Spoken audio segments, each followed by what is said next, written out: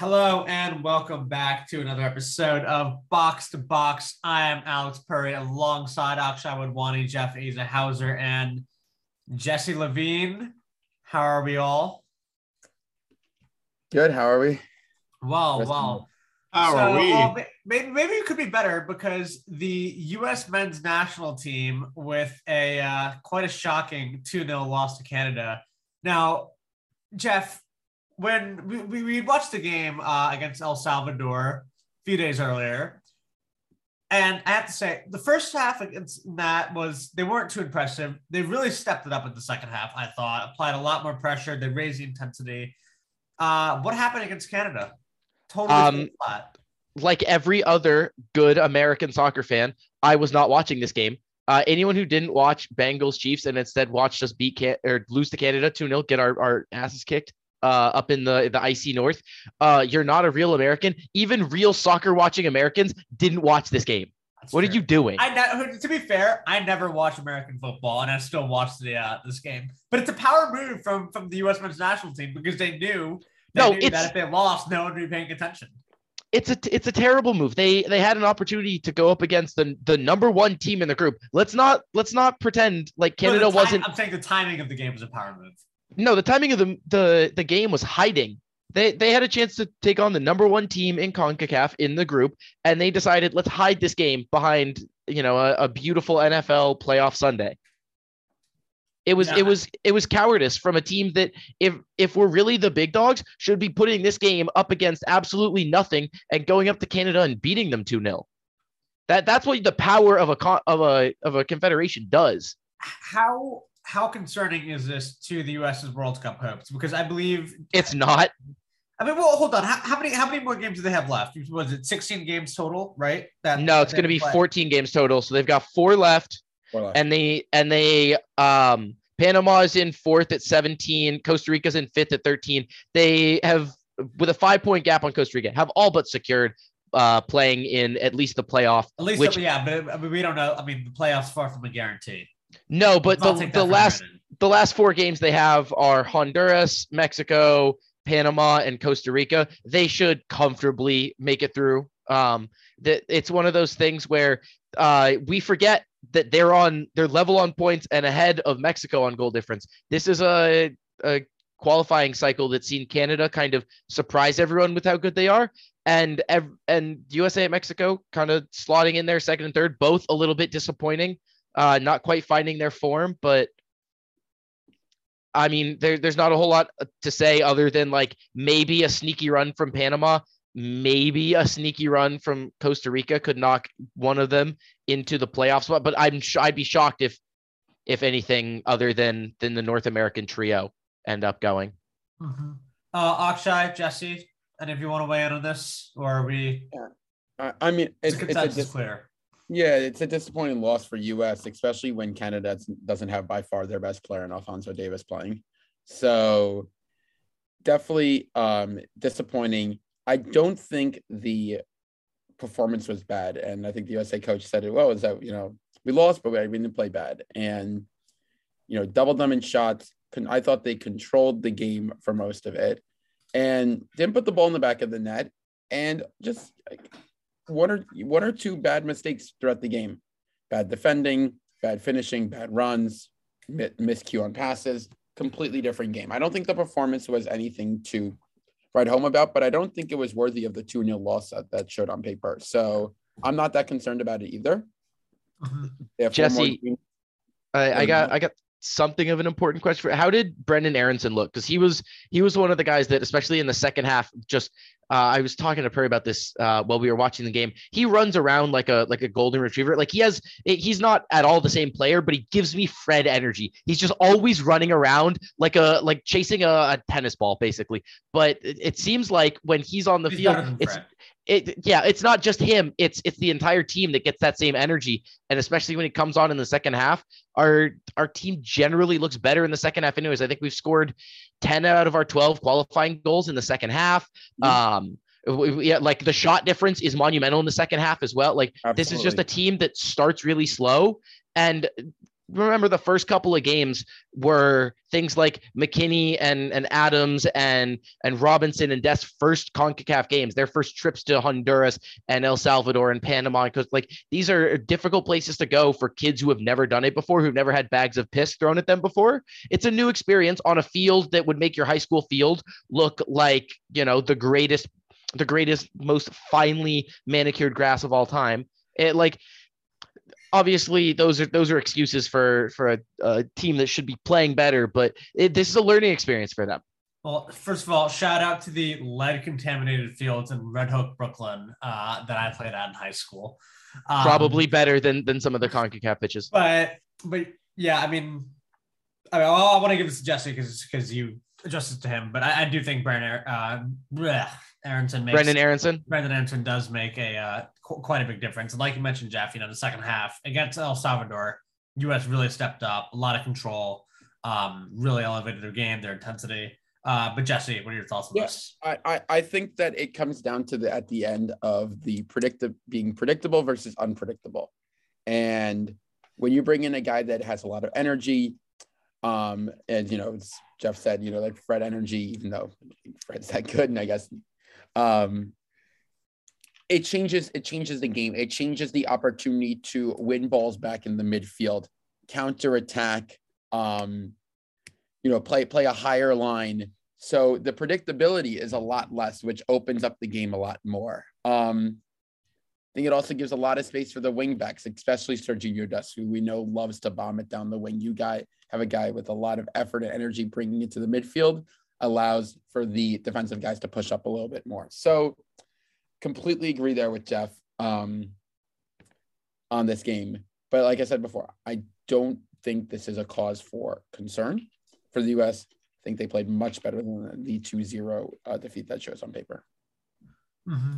Well, I think we've pretty much nailed in the head for the men's national team. So let's pivot a bit to the other big news from the past weekend, and in particular today. Transfer deadline day. The transfer window in January is now shut. Guys, who are the winners of the window?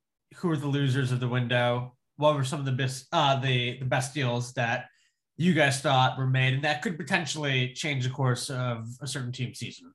Well, let's talk about the biggest deal that I think we all saw coming.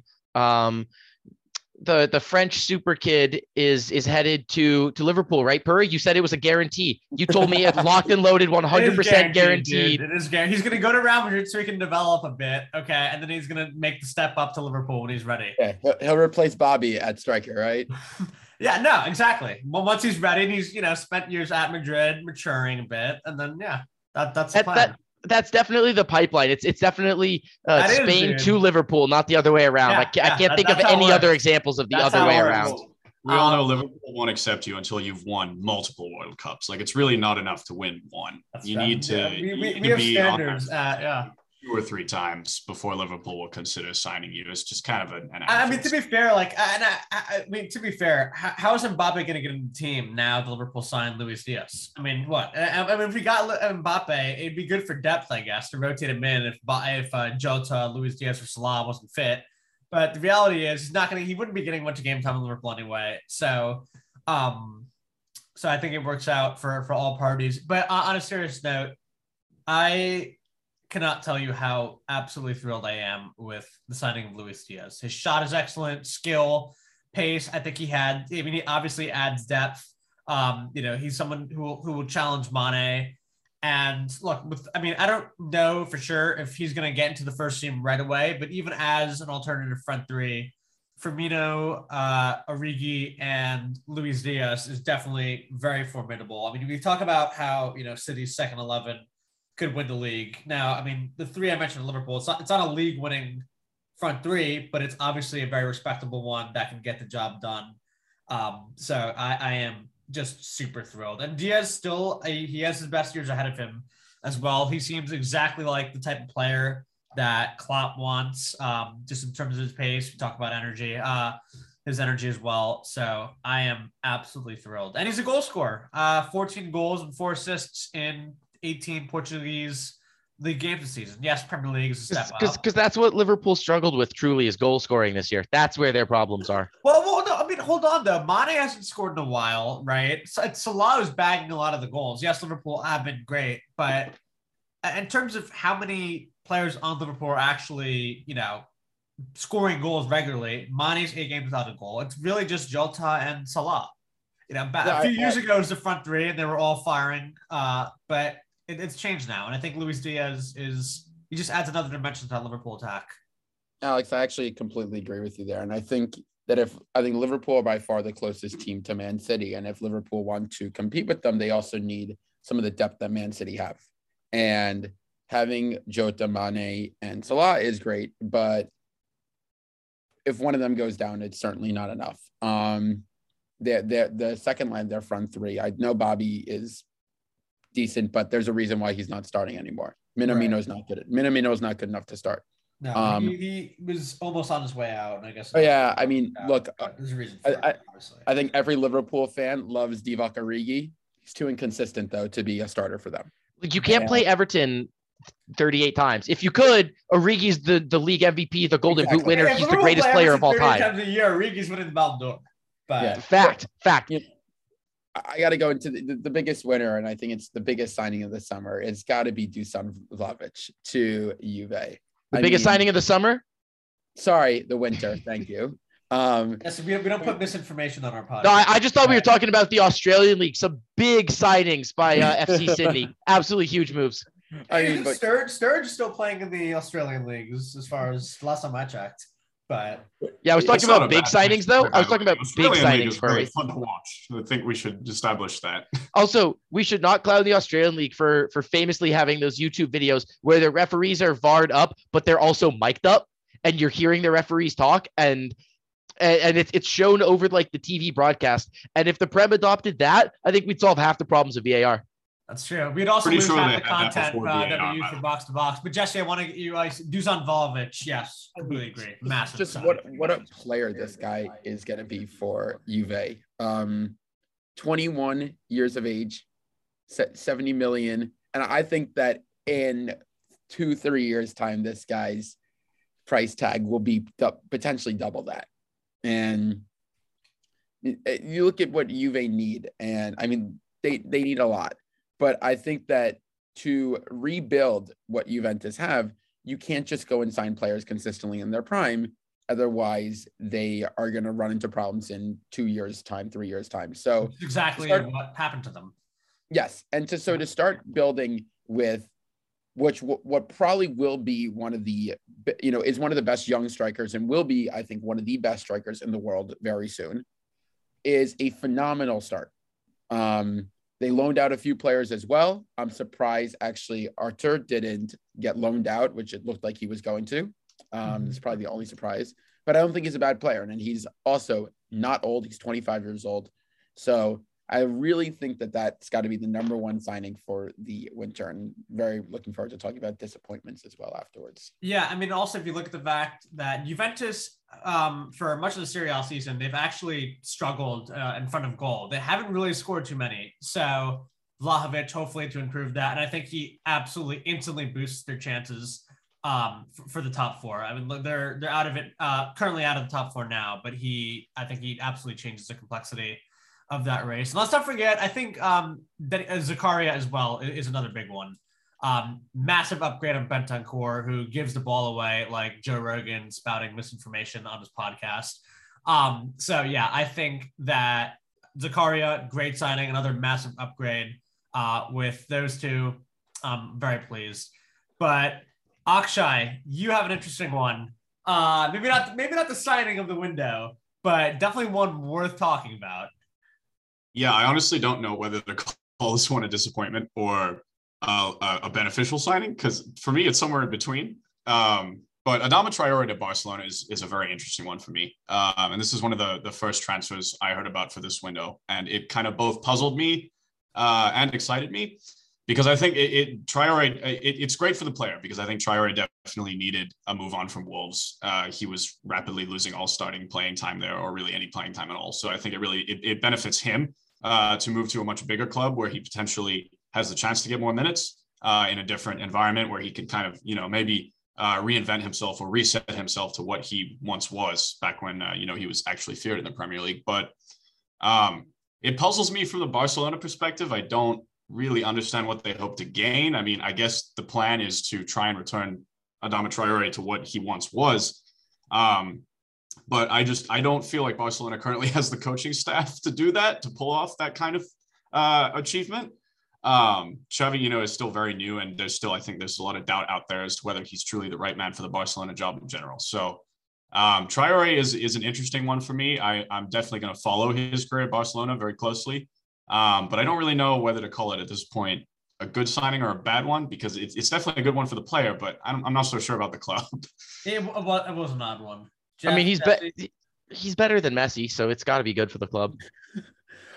Let me hop in here, Alex, for a second. And I think that the Adama Traore signing is like a lot of signings that Barca have. It's very much head scratching, because if you look at their front three, potential forwards, Dembele, they clearly wanted to move on for. No one wanted him. Ansu Fati, Ferran Torres, Memphis Depay, Luke De Jong. We could talk about Aubameyang in a second, but it looks like that deal is going to go through as well. I mean, how many front three guys do they have, and how many can they how many can they play? The best case scenario I could see is that they play like a 4-2-2-2, and maybe they're playing for those guys at a time, but I don't really see. And it's really interesting you bring that up, because this is the strategy Barcelona basically tried to really negative effect like 3 years ago when they were signing guys like Coutinho and Griezmann. Like, it's the same type of deal where they're signing a bunch of like individually talented players, but who come from completely different playing styles and completely different systems on their previous teams. And it's like Barcelona just expects them to be able to play well together, just like this. And that didn't work before when they signed those guys. And I, like you saying, Jesse, it's really doubtful that, how they're going to make it work with this new set of guys. And I agree with you. It's really puzzling. I don't really understand the goal of Barcelona's signing with Traore. I don't understand what role they want him to play. If they're going to want him to be what, he found success with at Wolves, which was being like a powerhouse winger that just beats everybody with insane pace and strength, then yeah, maybe that can work. But how does that fit with the other players that they have currently in that attacking roster? I agree with you. It is puzzling. Puzzling is the word. I mean, yeah, you expect Aubameyang to be announced tomorrow as well. That's highly anticipated. And remember, as he's a free agent, he does not follow the transfer deadline requirements, so he can step in whenever. Likely that announcement gets made tomorrow. But it feels like they're just kind of rolling a dice and being like, I guess we'll take Traore and Aubameyang. Sure, why not? Like someone somewhere like flips some tarot cards and it's like, I guess that's who we get, because Mercury's in retrograde. And they're obviously struggling. I have a question for you guys on this, because I'm just thinking about this now. And I'm like, do we all agree that this is a greater symptom of Barcelona not really being able to determine what they want their offensive identity to be since Pep left?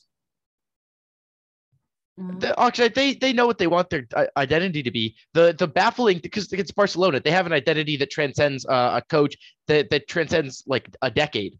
They know what they want to be. What's wild is that they're not signing players to fit that. Like that's the thing that's head scratching. Yeah, I was going to say, if they still know, then why do they keep signing players who are very individually focused and don't really fit that type of system that Barcelona have traditionally played? Because they're run poorly as a club, and that's why they're like, in a ton of debt and had to let their best player, or the best player in the history of the game, leave for free. Can we get to the biggest mover and shaker of the transfer deadline, the entire January window? Are you going to Everton? Talk about... I mean, Luca Digne leaving for $33 million to Villa, and then the incomings is a surprising list of players. I mean, Everton goes out and spends almost $26 million on a 22-year-old Ukrainian left back from Dynamo Kiev, Vitaly Mikolenko. I'm butchering that, so my apologies. They go spend $15.5 million on a 20-year-old right back from Rangers, Nathan Patterson. It sounds like Delhi's coming in on a free. They've got Donny Van de Beek coming in on a loan, and they're paying 100% of his wages. And, United pay their players well. They've got Anwar El Ghazi also coming in on a loan from Villa. Like that's quite a little bit of, adding to the team. That surprised me a little bit. Obviously, the Luca Digne thing has a lot to do with his rift with the manager, who is now no longer at the club, and I'll bet they wish they still had the 28-year-old. But they replaced him with a youngster. Yeah, they replaced him with a youngster. They added a youngster. Is a sad one. Yeah. The one that stands out to me most is Dele Alli, and not from an Everton standpoint, but more from an individual standpoint. Like, what's happened to Dele Alli? This is a player who had it all, absolute baller of a player, and he just how did he decline so rapidly? I just don't get it. Attitude, lack of ambition. Those two things come to mind right off the bat for me. It's one of those things for me. Like, for me, it's the eye test and the listening test, right? When you listen to players talk about their playing, when you look at their press conferences after they have a good game, or they do something notable in a match, and you see those interviews with Dele Alli, and the responses he gave and the things he would say and the way he would frame his own career and the way he played just never really struck me as, somebody who's highly motivated to be one of the greatest or to, achieve the potential that he once had. So for me, it's mostly mental. Yeah, Dele feels like the kind of guy whose talent is all there. You can't deny that. He feels like the kind of guy who's incredibly good at the game, but doesn't have the passion for it. Like it's his job. The way some of these other players, it's what they live and breathe, and it's what they do. Feels like Dele wants to show up 9 to 5, collect his paycheck, and not really put in more than that. And the unfortunate thing is that when you get to the very highest level, it's people who are uber talented who also live and breathe football. Mm-hmm.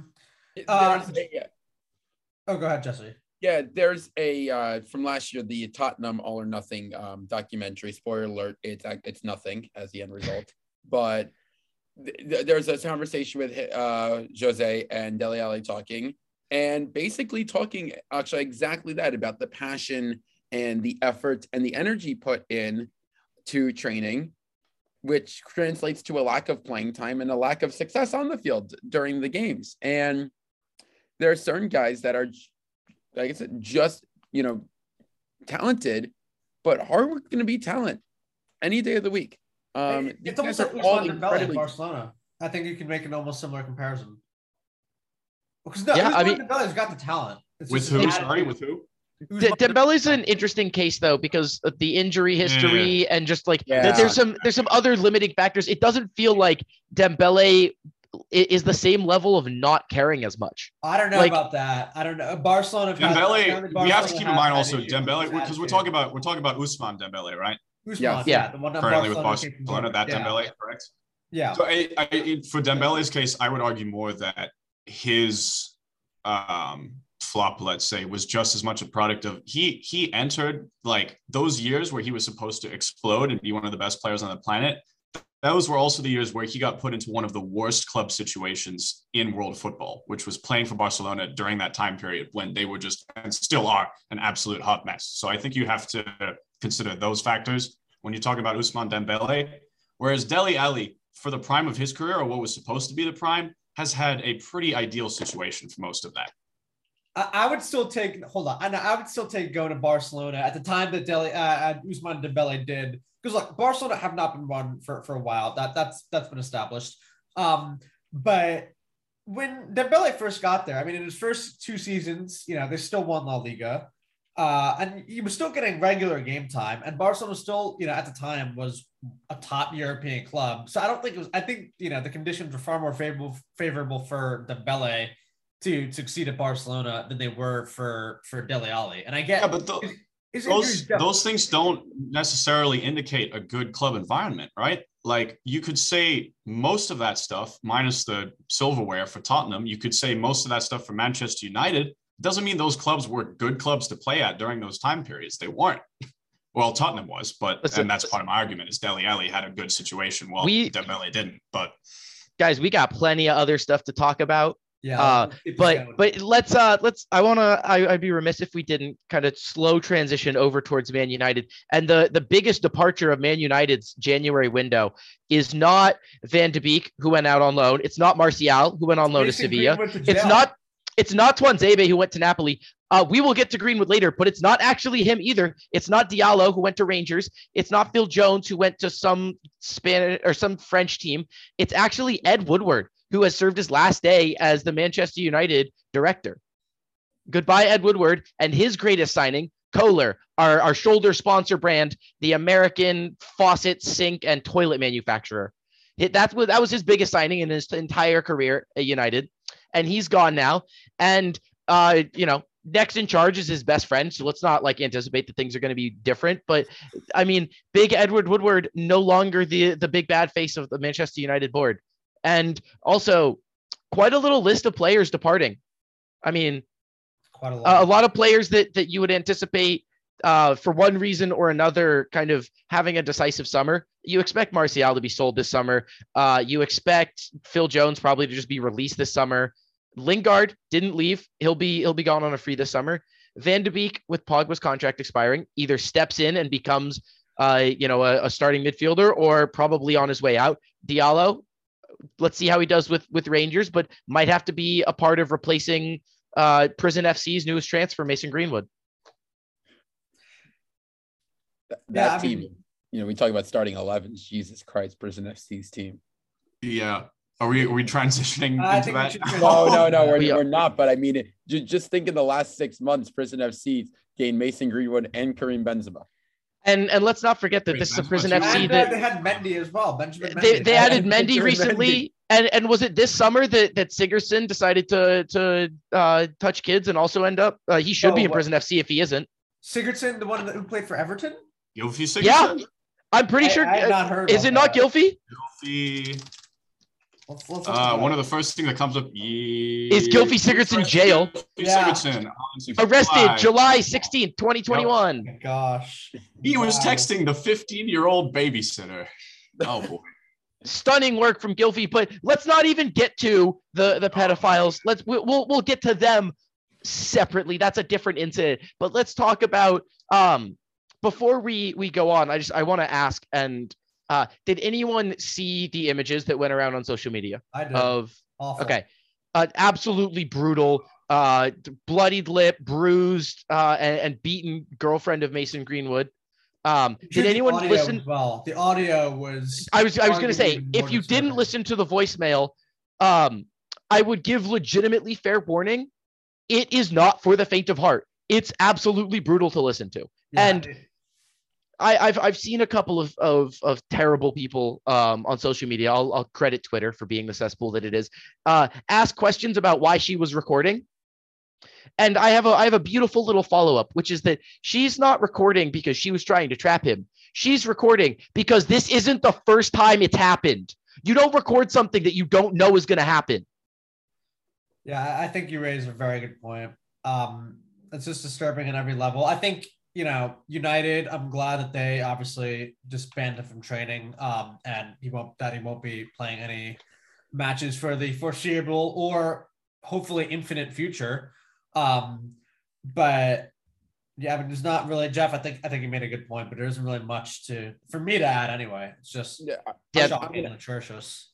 I'm going to add one thing, and I don't think I can add any more about what you guys are saying, but I kind of want to talk about now what that does for some of the Manchester United players. And the first thing that comes to mind is Marcus Rashford.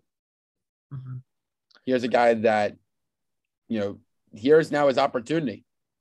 You have one of the main staples kind of bombing it down the right. I know Rashford, kind of the left is more of his preferred side, so we'll see what happens there. But there's another two wingers. Martial, I know he wasn't getting a ton of playing time, but Martial and Mason Greenwood not playing now. Mm-hmm. It's kind of dark, but I also hope this makes Jadon Sancho a full-time starter finally. Oh, Jeff, you're muted.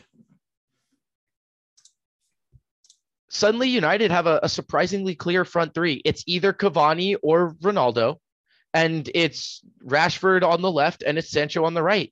it's kind of solved at this point. The problem becomes that where there were 6 players, maybe even 7 players for those spots, there are now 3 or 4. There's not a whole lot of depth at left wing or right wing. It sounds like that was part of the reason Lingard was not allowed to leave in January, is that if injuries happen, Lingard's probably a starter on this team.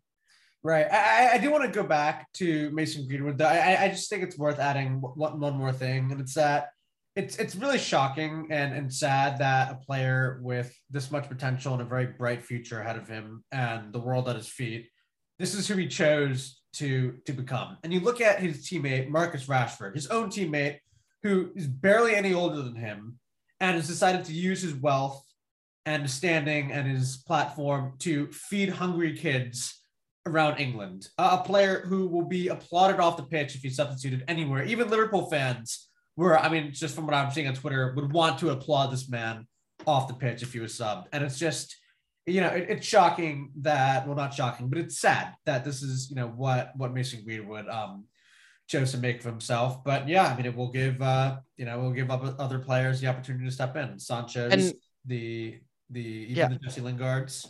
Let's provide a little context. This is the same Mason Greenwood that was kicked out of the England squad with Phil Foden for breaking a quarantine in Iceland to have a couple of girls over, while among other things, Phil Foden had a pregnant girlfriend at home. So that is ethically not great, but not criminal in any sense, but shows you at least that this may have been something of a pattern. Mason Greenwood, also a player who's been left out of the England squad because a combination of Southgate and his family and just kind of everyone in charge making the decision that the youngster needed to be kept out of the limelight, and the moment may have been too big for him when there were younger England teammates who never seemed to have that problem. It almost feels to me like someone somewhere knew that this is at least the kind of person he was and wanted to avoid him being in such a spotlight because they knew this kind of thing would come to light, which we can, as we find out more, we'll kind of uncover who knew what ahead of time. But we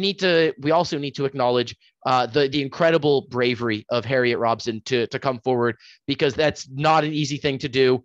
And she deserves everyone's best wishes and respect, because it doesn't matter to me that a football player's career was wasted, because she's going to deal with this for the rest of her life, and I could honestly care less if Greenwood touches a pitch again. Greenwood chose to be a repulsive piece of shit. Harriet, what was her name? Harriet Robson. Harriet Robertson is not choosing to be abused by a repulsive piece of shit. So I don't like anyone who's concerned about Greenwood's career can honestly fuck off. But let's want to transition a bit. If we're ready to. Yeah, let's pivot to what you came here when you signed up for a Box to Box international break episode for. The great thing about the show, we've done some incredible international breaks. We've cast Premier League teams as Star Wars or Lord of the Rings or whatever we've done some fun stuff before. We've done Sexiest 11s with a Tinder tiebreaker between Manchester United and Liverpool. Don't forget those moments. We needed Akshay to weigh in on that, actually. We had to call him in on that for a little cameo. Right, yeah. And this week we in fact have a heck of a competition. Akshay and I have assembled our best non-athlete 11s. So these are real life human beings that actually existed, but they could not be pro athletes. And Alex and I will be judging and picking a winner. Are we going entire lineups at a time, or are we going position? Like we position. Yeah, we're definitely going position by position. But let's start with the touchline. Who do you got running your squad, Akshay? I got Mike Dean running mine, because that means my team gets at least plus 5 or 6 wins from non-Mike Dean affected matches. Oh, so you've taken him. You've taken him out of officiating. I win that one outright. That's it. You've taken him out of officiating. The 2 judges of this are a Liverpool and an Arsenal fan. I'm pretty sure I got you beat here.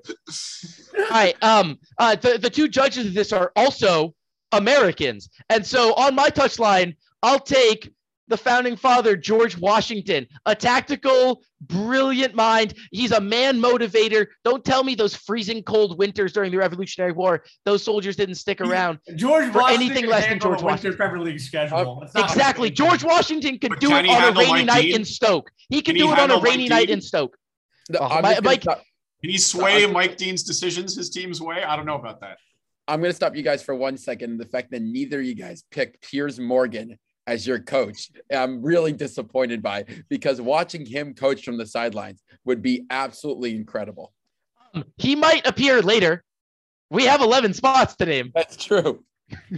I don't think. So let's go. Let's go with who puts on the gloves? Who's in keep? Okay. I've gone with the 6'4", 180-pound weighing, big axe swinging leader of men. He's a marshal at the back. He's a big tall man. You know him as Honest Abe. Abraham Lincoln in cage. Let's go. Very patriotic. He cuts down posts. He doesn't maintain them. Dude, he cuts down defenders and gets away with it, bro. He's like Pickford back there. God, it's like Sergio Ramos. Like Ramos just, like bodies defenders. Akshay, who do you got to compete with the 6'4" wingspan of a built man? Like, that's the other thing. I've picked athletes, like maybe not professional athletes, but I've done some research and I've built a team of just athletic human beings. And let me tell you, Abe Lincoln, athlete. God damn. Well, I picked Ann Coulter because she repels everything that comes even remotely close to her. So I'm pretty sure she'd be a good goalkeeper. I'm not gonna lie. I got come on. I mean, I gotta hand that one to Akshay. It's comparing Virgil van Dijk to I don't know, Martin Skirtle. I want to give Skirtle some respect. Virgil van Dijk. Yeah. I thought one of you guys would think that guys wouldn't want to hurt a girl, so you would put the hottest girl in goal so that they wouldn't blast shots at her. Oh, no, believe me, that comes later. To her advantage. So I was expecting a Zendaya or a Rihanna in goal. But I do like the angle. Zendaya and Rihanna aren't even in the same universe. Come on now.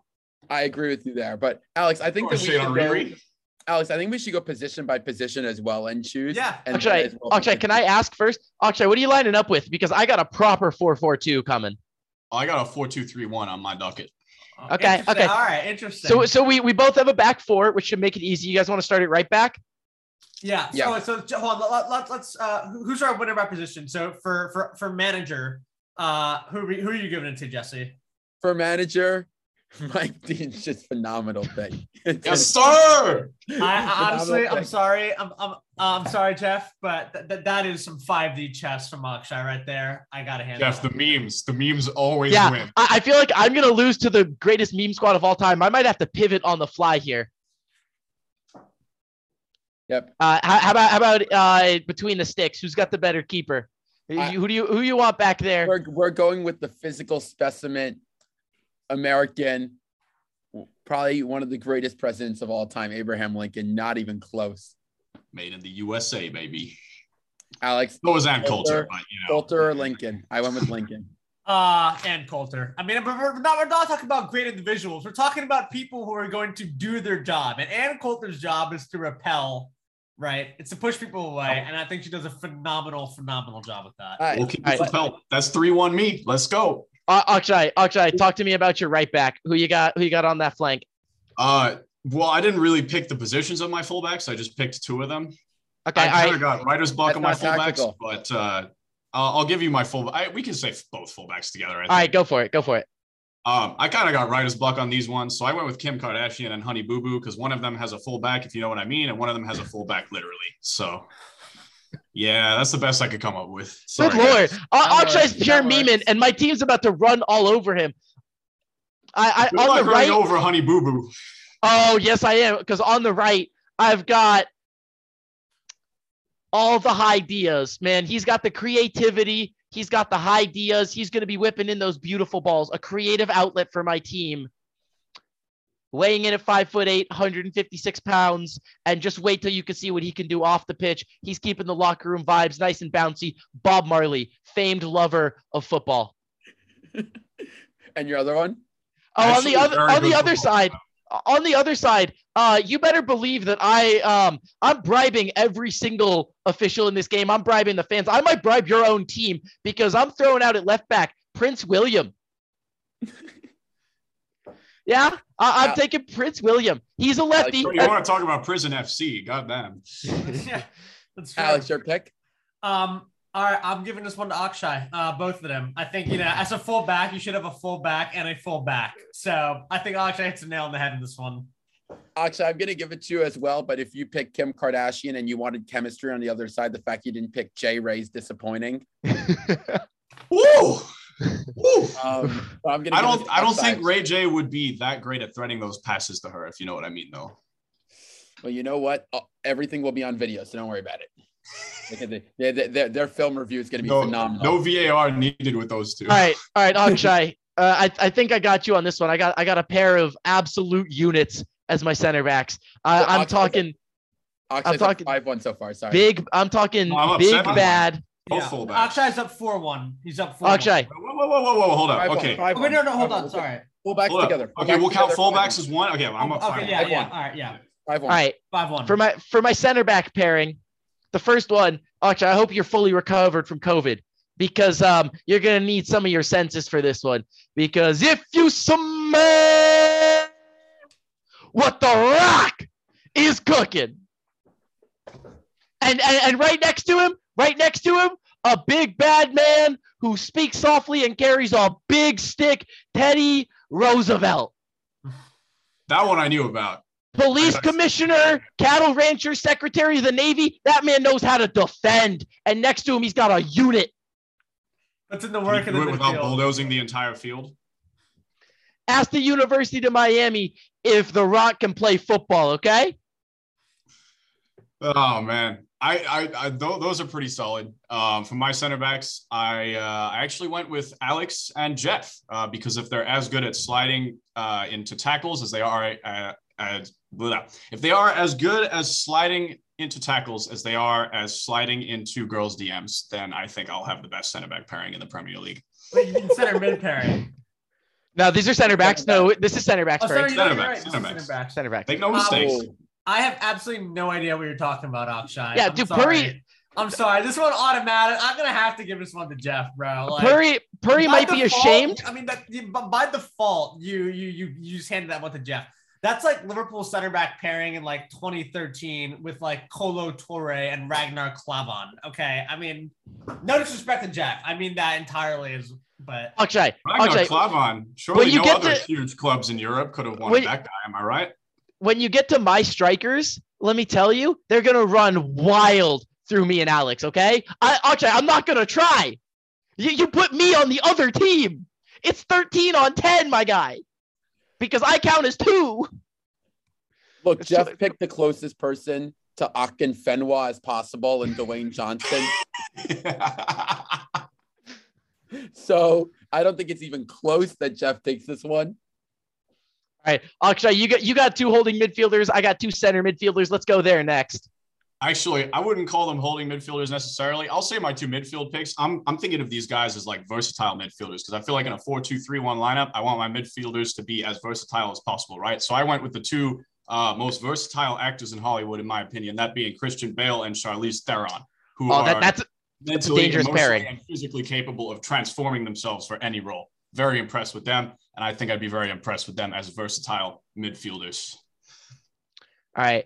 I went a slightly different direction. I went way, way back in time, and I took 2 guys. One of them who's just the fiercest fighter you could ever want. Yeah, he's my Roy Keane in that midfield. And then next to him is the absolute engine, the guy who never gets tired. So first off, that enforcer, that center midfielder who's going to lay down the law, Leonidas. And next to him, the guy who can run for days, 2 days, in fact, 2 days and 150 miles. And then he kept on running. The marathon man himself, the guy for whom the marathon is literally named after, Phidippides, the Greek hero. I love it. Alex, wasn't paged out of the Greek national team for this one, huh? Akshay, repeat your center mid pairing again. Sorry. I went with versatility. I want my 2 midfielders to be as versatile as possible in a 4-2-3-1. So I went with the 2 most versatile actors in Hollywood. You said Christian Bale. Who's the other one? Charlize Theron. All right, I'm gonna go. It's gonna be pretty even for me on this one. I'm gonna give 1 point to for Akshay for Christian Bale. And I don't know the guy who the marathon is named. Like I don't know his name, but you don't know Phidippides. You're hurting me. No, I'm sorry, I don't. But I feel like that's a more compelling case that you made. So honors even for. All right, so split from Purry. How about Jesse? Where are you awarding your 2 points? Oh, we're doing 2 points for this? I thought we were doing 1. I think we're doing 2 for the midfield too. 2 for the midfield? Okay. I'm gonna go with the exact same as Alex here. I think Alex was spot on with what he said. Beautiful little split decision. So oh man, we're 7-5 me. No, 6-4. 6-4. 6-4. 6-4. Yeah, it was 5-3. Yeah. Oh, for sure. All right, Akshay, you got a left winger and a right winger, yeah? I do. All right, let's go there because I got a left midfielder who. My remainings, I got a left wing, a right wing, a cam, and a striker.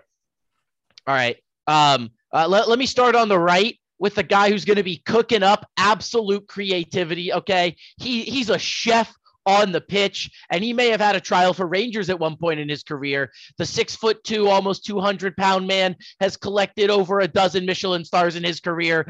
Gordon Ramsay. Oh God.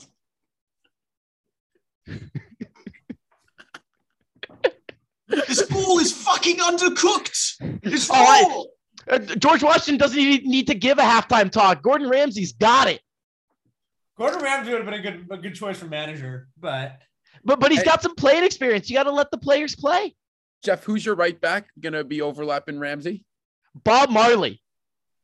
Wow. That's a good combination of the chillest man and the least chill man on the planet. Listen, that's more creativity than Akshay's entire lineup. Oh, really? Akshay, you're up. Akshay, yeah. Akshay, who's on the right wing? I got to get my wingers together because they fall into the same joke. Okay. My left and right wingers are Mia Khalifa and Jenna Jameson because I feel like they're really good at spreading things wide.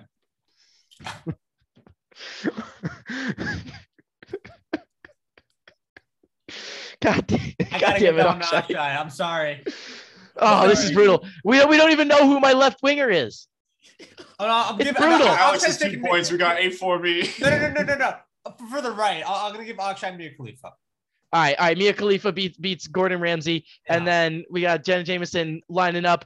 Her counterpart, let me tell you, he's a little bit wacky. He's the one guy on the team that I'm not sure about, but he is a lefty and he played some high school soccer. So I thought I could shoehorn him in here. And also, he can literally scale a building because he's just built different. Okay. The mission of trying to beat Akshay's team might be impossible. So I've called upon Tom Cruise. At left wing. Oh, yeah, baby. Right, a lefty. You the way he runs? Yeah, a lefty and a high school soccer player. And Akshay, beating your Mike Dean team might be mission impossible. Tom Cruise is built for that mission. Bro, getting Tom Cruise to run with wingers pace is mission impossible. Come on, get the fuck out of here with that. I'll hand this off. Akshay, you want to take your wingers and have them in a foot race against Tom Cruise right now? Jenna Jameson, post boob job, could still run faster than Tom Cruise. I guarantee it. I don't need this disrespect right now. Akshay, who's your right back gonna be? Overlap? Let's say Mia Khalifa is probably faster, so I'll pair her with the slower fullback in Honey Boo Boo, and then Kim Kardashian paired with Jenna Jameson. We'll just get some absolute jiggling going there. I feel pretty confident that it would be an incredible video, but my left back could handle that entire right attack. Prince William could take them both.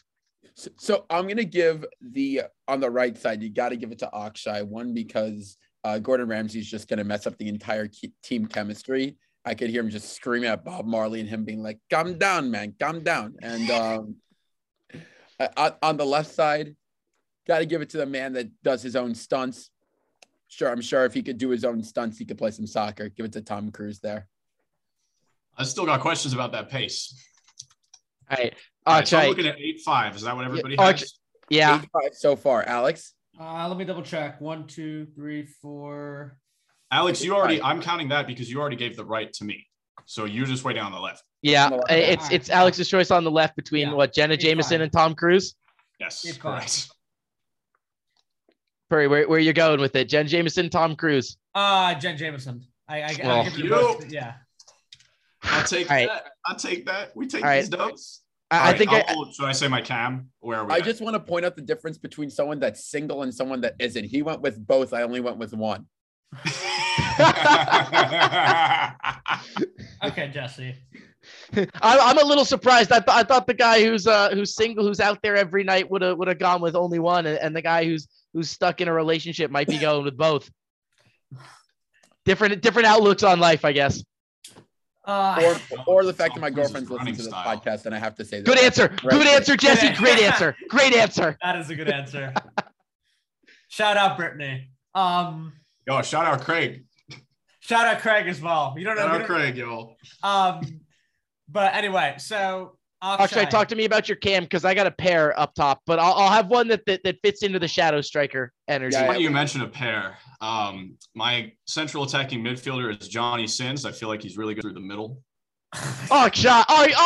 Jeff, who's dropping? Akshay, he's really good at splitting the center back, splitting them in half. He's really good at splitting things through the center.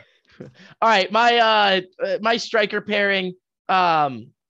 Well, for starters, I don't know why, but I got Waza into my head. Maybe it's the fact that Derby County might not be relegated despite their massive point deduction and the way he's got them playing. And I just thought of short, angry men that I want on my team. I went back and I watched the highlight of Rooney complaining to the referee about the tackle and then smashing the half volley into the net on full stride. Just an angry man, and that's and a short man. And so I'm combining that. And I'm taking a little man who got kicked out onto a French island, came back, got kicked out onto an even smaller island. He's short. He's angry. He's got a whole complex named after him, Napoleon Bonaparte. Alex, I'll start this one. Go for it. It wouldn't matter. Jeff's picks. Akshay went to the wheelhouse one too many times. For the lack of creativity in terms of a three, I know that you need chemistry, okay? But this. And I know you need, you want three guys kind of supporting the attacker. But for the lack of chemistry, definitely giving it to Jeff. Yeah, I need to say, Akshay, you need diversity in your lineup. You have three very similar players in the front three. They're not offering anything different. Okay. Oh, so, wait till you hear my striker pick. Oh God, Akshay, let's let you go to striker. What's the score? So I just want to clarify. We're at 9-7, right? Yeah, so I have to sweep striker. Before I get my striker pick, I want to make sure I've already won. Oh, you haven't already won. If I sweep striker, it's a tie. What do you mean? I only have 9-7. Yeah, but I can get both their votes. That's true. Jeff's at 9, Akshay's at 7. This is facts. So all right, it's bad that it might be bad for me, but my striker pick is Riley Reid because someone's got to clean up those sloppy. Akshay, you went to the well too many times. You went to the well too many times.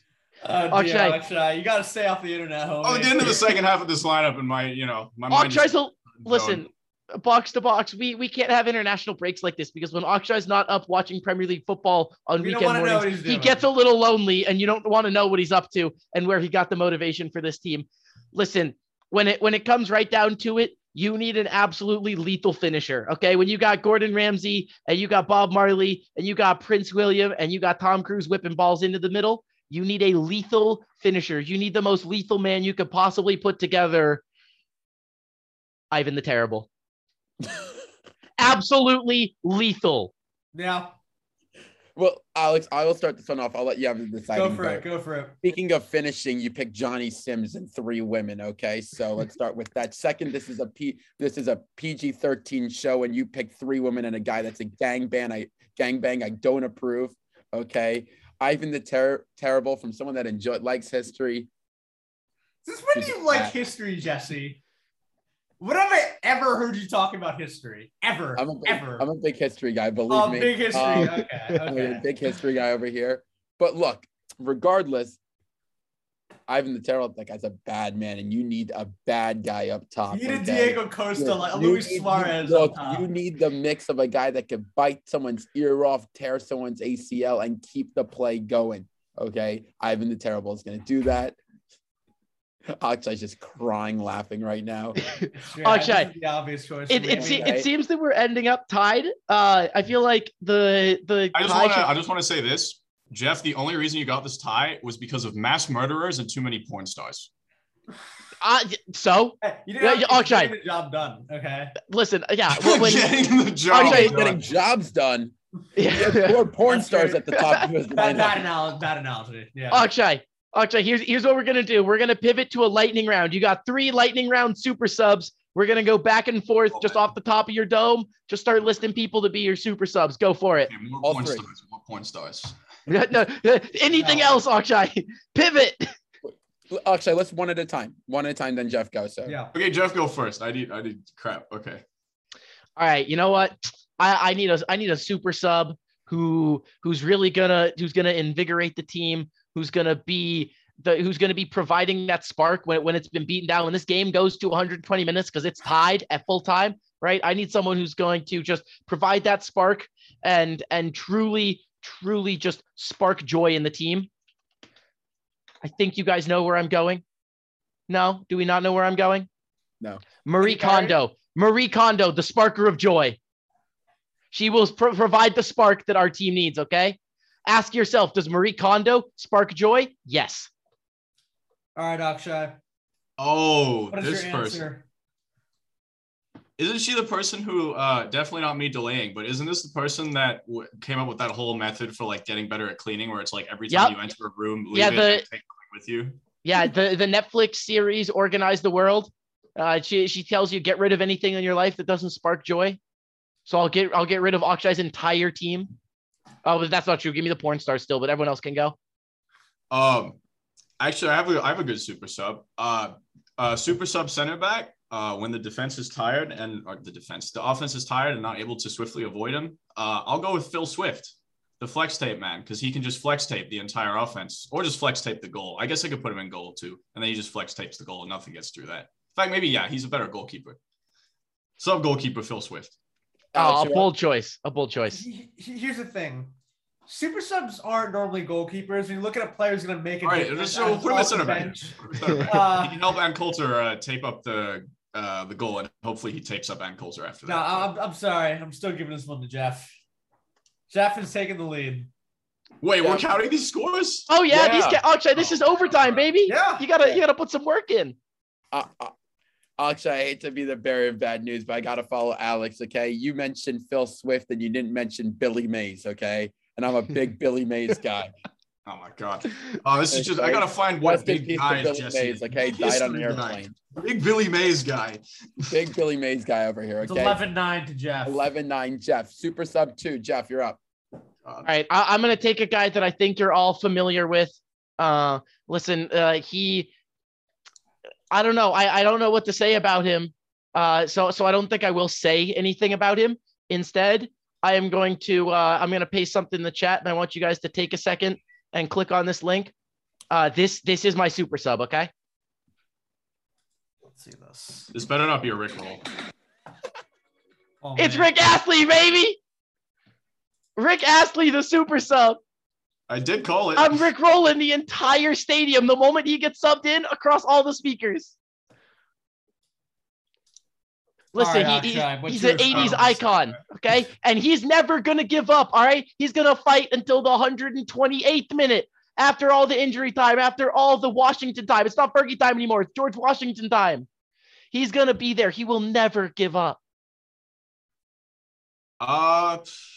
Let's see. I guess I could do a midfield option. I could do I don't know. Neil Armstrong's a cliche choice, but basically any famous astronaut, because they'd have like lung capacity twice the normal limit of anybody else on this team. He's only got to play a couple minutes. Yeah, so he can sprint extra fast. Look, man, I don't know. I'm not good at improvisation.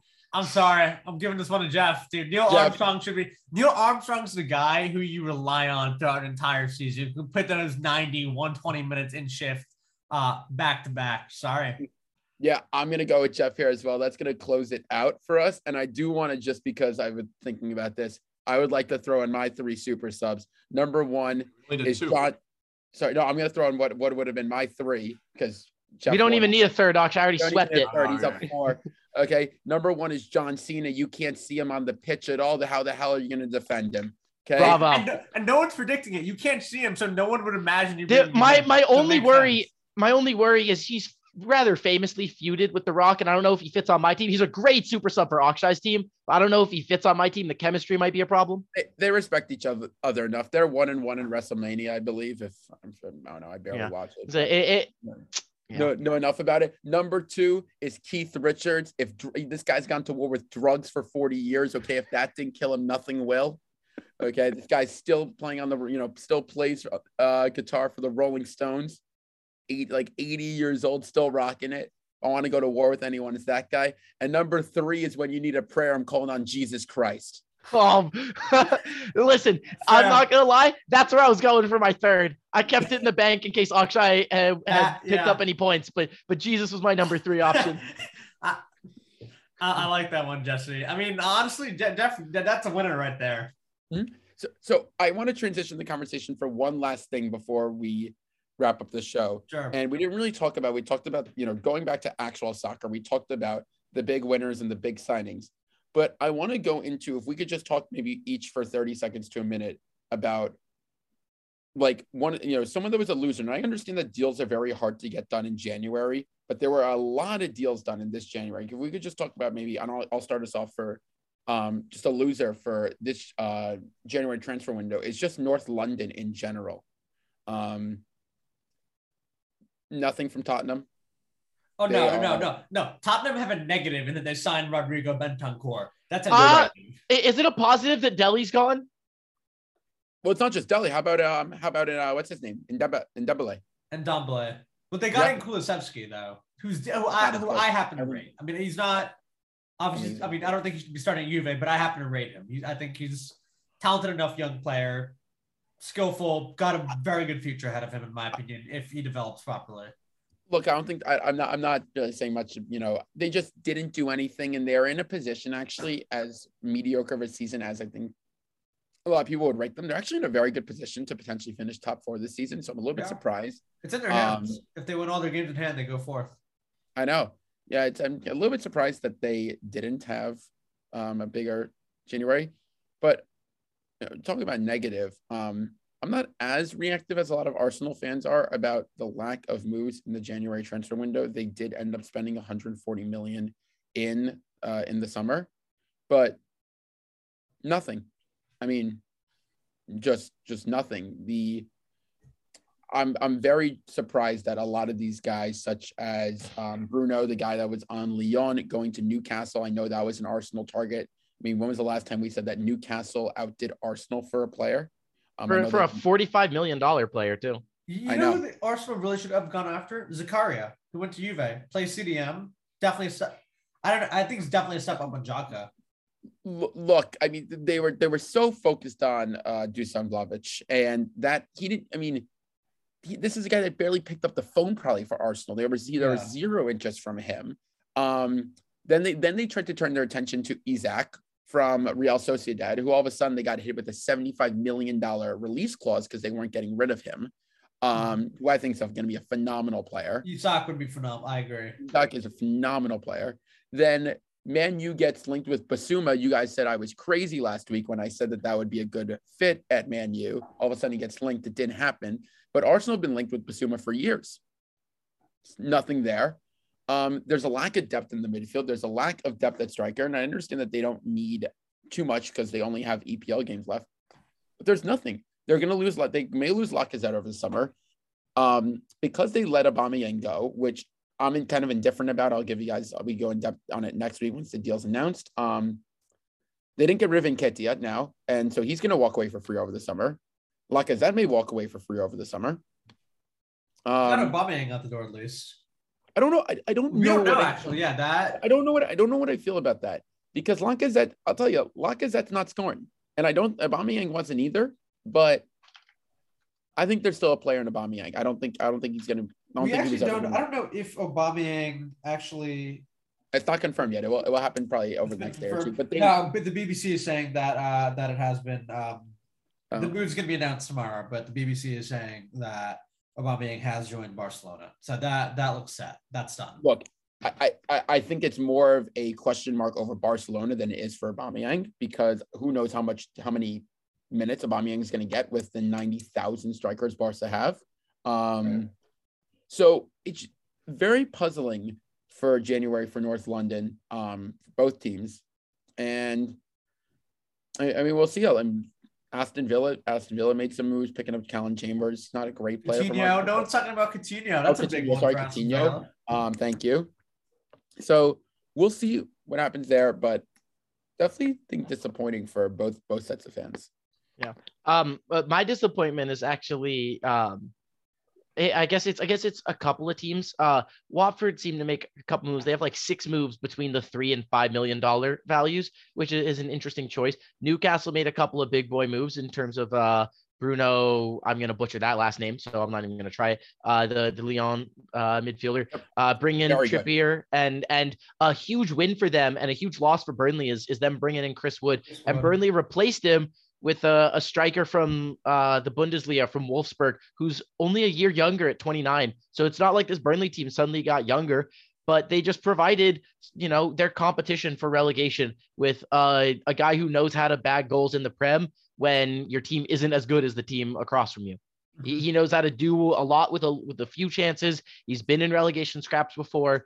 And I think that's a terrible bit of business by Burnley losing him. And Norwich absolutely sat pat again. They did absolutely nothing. I could have seen Todd Cantwell after his loan expired coming back to Norwich, but nope, he's back on loan down to Bournemouth, who get him until the end of the season at least. And I'm just a little surprised that there seems to be a lack of effort by either of those two teams. You see Watford throw a little money behind trying to stay up. You see Newcastle obviously throw crazy amounts of money trying to stay up, but Burnley and Norwich both kind of seem resigned, and it makes me feel a little disappointed that Norwich is my pick to stay up. I still think they're my pick to stay up because they're the only one of the 4 teams I listed with a ginger American with a penchant for scoring goals. So I'll take Josh Sargent to keep him up, but I'm disappointed that they sat pat, and kind of excited that Burnley did, because Burnley fans should be disappointed in this window, but I'm excited because there's a chance that the English Getafe no longer play in the Prem. Exactly. Okay, so Burnley lost this transfer window, but the Premier League might very well have won. Exactly. I look at that. Yeah. Alex, why don't you kind of continue it? And it's going to be an odd one, and I haven't really given it too much thought. But in terms of a disappointment, and I had mentioned Kulusevski, I don't know why, but I kind of gravitate towards him as my answer, just because I think that this was a guy who still had a pretty bright future, at Juventus. He wasn't going to get first team football, but he's scored a couple this season. He's got a few assists. I don't think that, obviously would have started, but I still do think he could have made an impact coming off the bench. I would have preferred if Juventus had loaned him rather than outright sold him, because look, Dybala is getting old. His contract's about to expire. Morata looks likely to be exiting as well. So, Juve are probably going to be in the market for forwards, or, with a couple going out the door. I think Kulusevski still could have had a place in this team. He himself said that he hopes to return. So I would have hoped that Juve would have at least put a buyout clause, or, at least just loaned him out. But look, we'll see how Kulusevski does. I hope he'll be getting a lot more action at Tottenham. And if he does, I think he can still develop into a good player. Having said that, I don't really know where Tottenham are coming from for this, because Harry Kane's still there, Heung-min Son, who can play out in the wing, Steven Bergwijn, Lucas Moura. So Tottenham already have their fair share of wingers. I don't really know what they were thinking going after Kulusevski, but yeah, that for me is the most disappointing one. Oh, should I take it from here? Definitely all the guys you mentioned are the biggest losers. I'll give a quick shout out to Wolves as well. This is a team that, is struggled to be in the top 10 last season, is now back to, basically where they were the season before that, where they're, challenging for the top 10 and having a relatively good season by their standards. But, given that they're only, I think, 1 or 2 wins off of challenging for the top 4, or for European football in general, I would have expected a little more ambition from them in this transfer window, and we didn't see that at all. Pretty much the only move of note that they made was letting Adama Traore walk to Barcelona. So I would have liked to see a little more drive from them, maybe try to make a couple, 1 or 2 good signings to try and push for that top 4 or top 5 place, because they are in that fight. They are very much in that fight. And, they only need 1 or 2 good signings to put them over the edge to challenge teams like West Ham, Tottenham, Arsenal for those spots. So I'd have liked to see a little more ambition from them, but, who knows what their long-term plan is right now. Yeah, I don't know, how much I think Wolves should be a disappointment. I mean, they did stick with their guns with some of their guys that had a lot of interest. I know Ruben Neves was a guy scouted by multiple teams as a very good center mid option, right around probably the $25 to $30 million mark. And they kept him, not getting rid of him. So I don't know how much I agree with you there on Wolves. But just also not, I don't know exactly who you bring in to really like bring them so much higher than they already are. Like, I'm just thinking the guys that are on loan. Like, I don't know if I could think of anyone that I would like immediately go, oh my God, that's a game changer for them. I don't know, Alex, if you agree there, Jeff. I'd bring in a winger, maybe replace, bring in someone that can fill the gap that's been left by, the downfall of Adama Traore. And, John Podence hasn't been I don't think he's been great for them. So I would maybe look to replace him in the starting lineup, maybe bring in a winger. Could have brought in Kulusevski, who I cannot seem to stop talking about. The defense could still use fortification. I think I can't even remember what Wolves' consistent defending for is, but from every time I've watched them, they've never had what looks like a particularly solid looking back four. It'll get the job done most occasions, but it definitely could use some fortification. So I definitely see holes in their lineup that if they wanted to make that push for European football, they definitely could make a couple of those signings to fill those holes. I mean, I don't know how much the Traore thing. I personally, as you guys know, I think Traore is very overrated. 1 goal this year. You got to be kidding me. Like in 17 starts or something. But I don't know how much of a downfall he is. I mean, if you're not putting the ball in the back of the net, you're not doing your job if you're playing up top. So, and basically, I think like no assist or like 1 assist this year. So, I don't think he's doing his job up there anyway. But Alex, Jeff, do we want to say anything else before we wrap this up the show? No, I think that's it. Jesse, close us off. Absolutely. So, if there's anything to be learned, if you pick 2 porn stars, that's okay. 3 is a threesome, 4 is a gangbang, and a gangbang always loses. With that, we will see you next week. For Jeff, myself, Alex, and Akshay, take care.